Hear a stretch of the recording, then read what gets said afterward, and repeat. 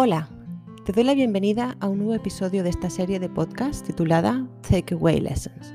Soy Lucía Alonso y lidero un proyecto llamado English with Flow, con el que quiero acompañarte en tu objetivo de mejorar tu inglés de una forma amena y compatible con tu vida. A través de estos audios te guiaré por algunas cuestiones de gramática, pronunciación y vocabulario que quizás no conocías o tal vez habías olvidado.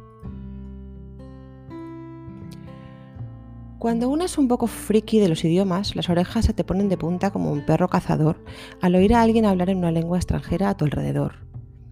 Yo he vivido la mayor parte de mi vida en Castellón, donde hasta hace relativamente pocos años era difícil encontrarse con un extranjero paseando por la calle.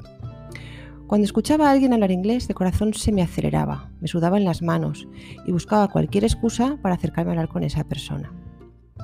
Si era un chico, confieso que caía perdidamente enamorada de él solo por su acento. De manera parecida, cuando vivía en Londres o en Dublín, los pelos se me ponían como escarpias al escuchar por la calle a un español hablando inglés. Efectivamente, no es raro toparse con españoles en estas dos capitales europeas, pero en general podría reconocer a un compatriota con los ojos cerrados solo por su inglés, con honrosas excepciones, of course.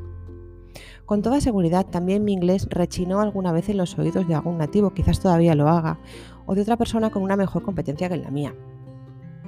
Pero he aquí algunos de los principales errores delatores que he ido coleccionando.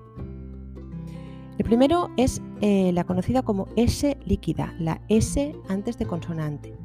Me refiero al típico caso de stop, Spain, school. A los hispanohablantes nos cuesta horrores pronunciar esa S sin colarle una E delante. Y hacerlo bien requiere, en primer lugar, ser consciente del error, saber que está mal y a continuación recordar unos pequeños trucos.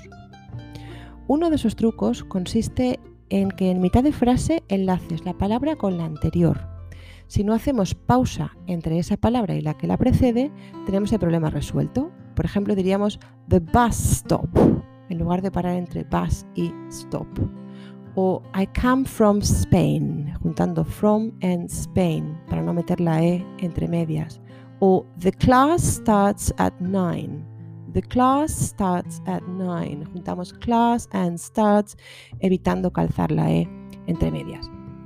Os aseguro que ningún alumno se me ha ahogado nunca por no detenerse a respirar entre dos palabras. Tenemos oxígeno de sobra. El segundo caso rechinante es el de los sonidos, la confusión entre los sonidos B y V. La descripción de B como bilabial y V como labio dental es muy ilustrativa cuando lo explico a mis alumnos. Cuando pronuncio blue, exagerando la explosión de los labios, es evidente que se trata de un sonido muy distinto al de very. Aún así, es de lo más común para un español pronunciar very como si se escribiera con B, para desconcierto de los ingleses que nos escuchan, sobre todo si no nos pueden leer los labios. Ayuda mucho recordar que en inglés la V es fricativa, quiere decir que se aproxima bastante al sonido de una F. Mi consejo: practica en voz alta delante de un espejo preferentemente, cuando nadie te oiga.